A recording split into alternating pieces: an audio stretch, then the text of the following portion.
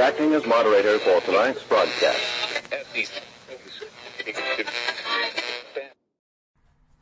I'm your moderator, Chris Paul. Let's be reasonable. Okay, so what I want to do today is read an email that I received from a friend of mine, and you guys are just going to have to trust me or not. You don't have to. This is for information purposes only. But I have friends who are extremely well connected in the world. I'm not bragging. It just happens to be true. And so you can take the information or leave it.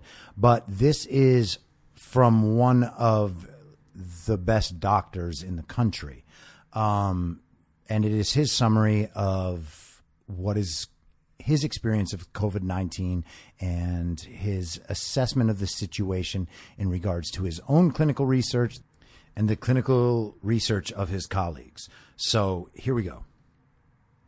Dear patients, what a difference a week makes. In spite of COVID-19, it was nice to see so many of you this past week. I'm honored to serve each of you, and it's a privilege to be your doctor. Last week, my office administered antibody tests to over 900 people. This letter is to explain the different immune responses to COVID-19, recap the results of our office's testing, and explain in more detail why I'm a firm believer in antibody testing. The immune system acts the same way in 98% of the population. When you are exposed to a virus, your body immediately starts to make antibodies. The body makes two antibodies in response to every viral or bacterial infection, IgM and IgG. The same process occurs each time your body experiences an infection. The IgM antibody is the first antibody produced by the body, and its production peaks at 7 days. After 14 days, the production of IgM has stopped and its presence in your bloodstream is diminished. In most people, IgM antibodies are undetectable 30 to 45 days following exposure to a virus. Approximately 14 days following exposure to a virus, the body begins to produce the IgG antibody. Production of IgG continues to increase and hits a peak at roughly 30 days after viral exposure. IgG is the antibody that is with you forever. If your body were to encounter the same virus, IgG is the antibody that is rushed into production upon re-exposure. It is your body's targeted, virus-specific immune response to an infection. The IgG antibody is the golden ticket. As I said to many of you, it's not a perfect immunity, but is a more rapid and robust response from your immune system if you are subsequently exposed to COVID-19. For those who tested IgM positive, your result indicates that at some point in the last 5 to 10 days, you were exposed to COVID-19. Your body has identified the virus and has started to make antibodies to it.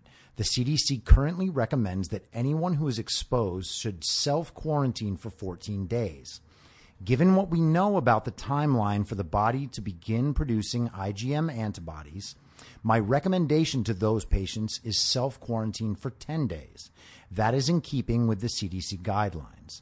For patients who tested IgM positive, please continue checking in regularly so we can provide the best care possible. For those who tested IgM positive and IgG positive, your result indicates that you are further along in your body's immune response to the disease. Your exposure was at least 14 to 30 days ago. Enough time has passed that your body is able to start producing IgG, but within a time frame that IgM antibodies are still detectable in the blood. My recommendation to these patients is to self-quarantine for 5 more days in an abundance of caution to prevent the spread of the disease. For those who are simply IgG positive, your result indicates that you were most likely exposed to COVID-19 30 to 45 days ago. You are no longer symptomatic or contagious. You have had the disease and have developed a degree of immunity to it. If you were to be reinfected by COVID-19, your immune system will be ready to fight it. Approximately 70% of the patients who tested positive for the IgG antibody had experienced moderate symptoms of this disease in the previous 30 to 45 days. About 30% of the IgG positive patients did not report any notable symptoms or indicated conditions so mild one couldn't guess at the virus being present. The mild symptoms included a moderate headache and fatigue. PCR, the nasal swab test, is the standard of care used by the CDC and WHO to determine whether a person is COVID-19 positive or negative. It takes 3 to 5 days to get the results from a PCR test. I have been testing people for the last 6 weeks and have formed some impressions about PCR testing. As to its accuracy, I have had 5 patients for whom I made a clinical diagnosis of COVID-19, though they tested negative by PCR. These patients presented with every classic symptom: high fever, cough, shortness of breath, severe fatigue, and body aches. After making my clinical assessment, I treated those patients with hydroxychloroquine. Upon performing an antibody test on those 5 PCR negative patients, all were IgM and IgG positive, indicating exposure to the virus and a developing immune response. 12 other patients who tested PCR positive were also IgM and IgG positive. 100% of my patients who were seriously sick with COVID-19 have tested positive for antibodies. Based on my observations, studies I have read, and clinical knowledge, I believe there is a false negative in PCR testing in roughly 1 out of every 5 cases. That error ratio is present even when the patient is severely sick and the virus is everywhere in their body.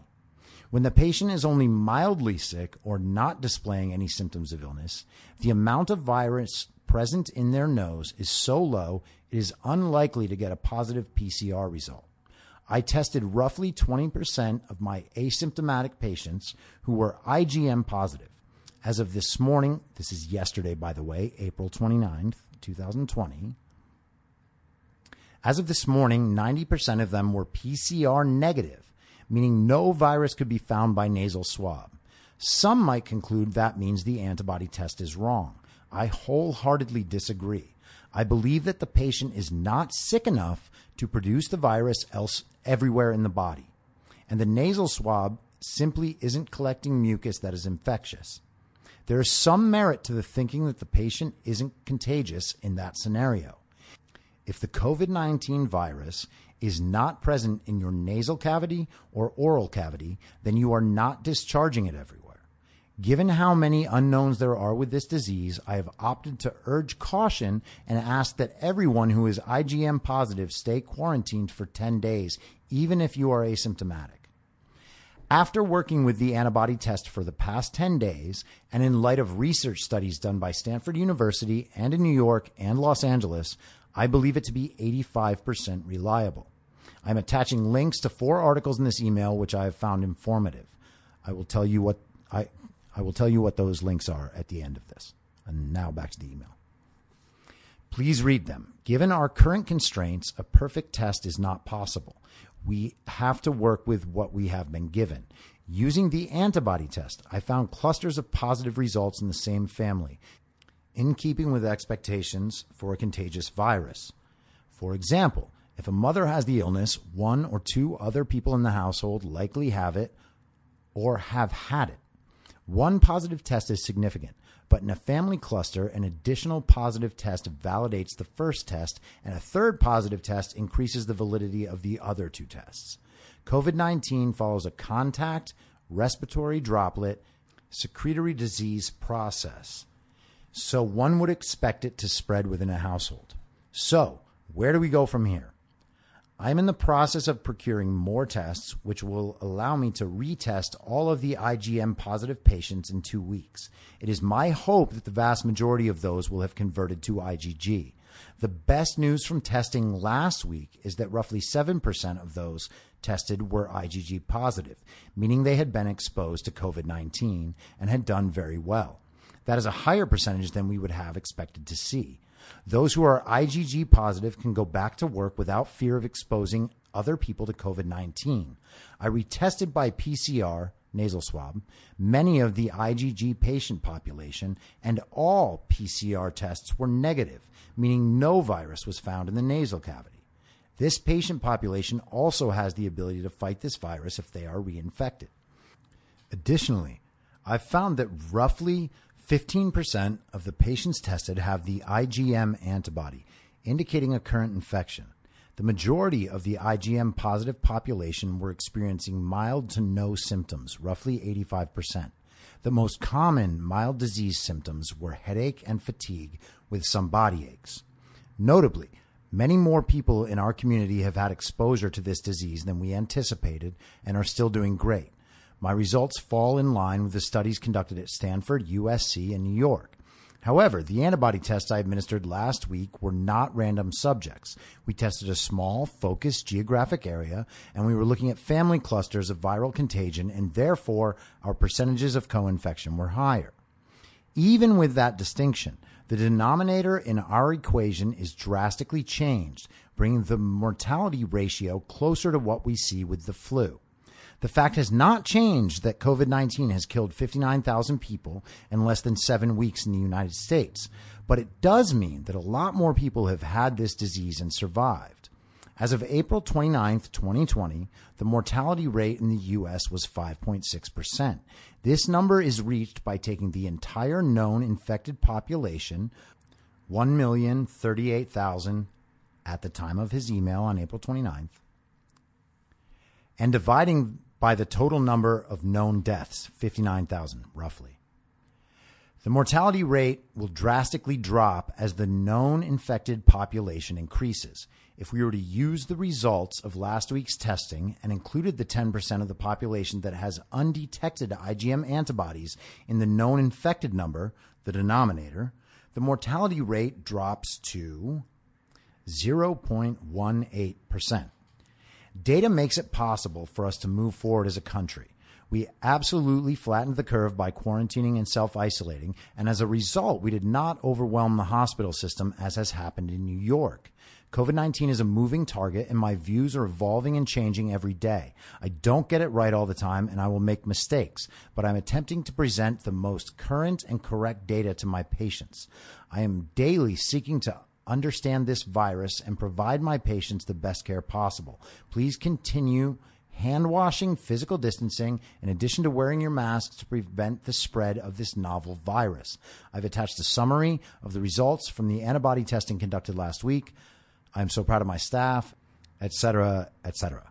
Okay, so that's the email. That's the information. I'm not going to comment right now.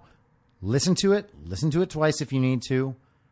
This is reflecting real information that is coming in from around the world. Look at the Denmark study yesterday. They do believe the mortality rate is that of the flu. It's in that ballpark. This is not the same as the flu.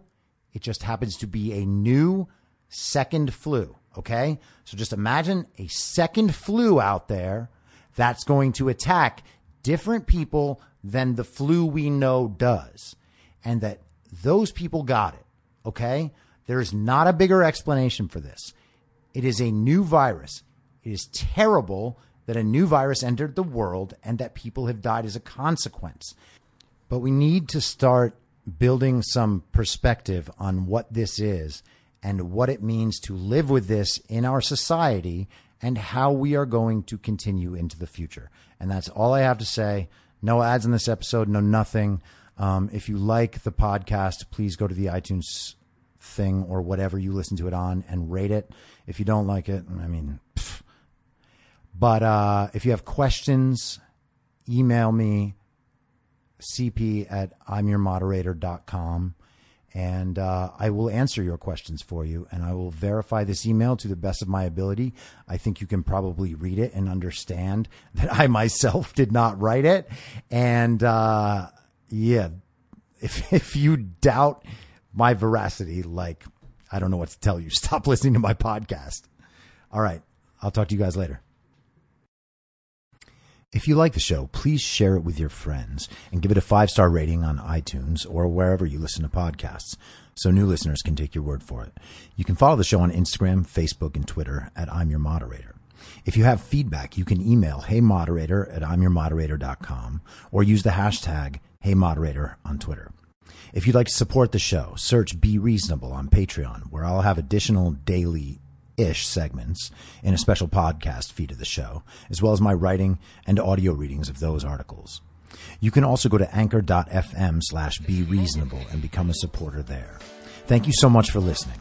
Until next time, I'm your moderator, Chris Paul. Be reasonable.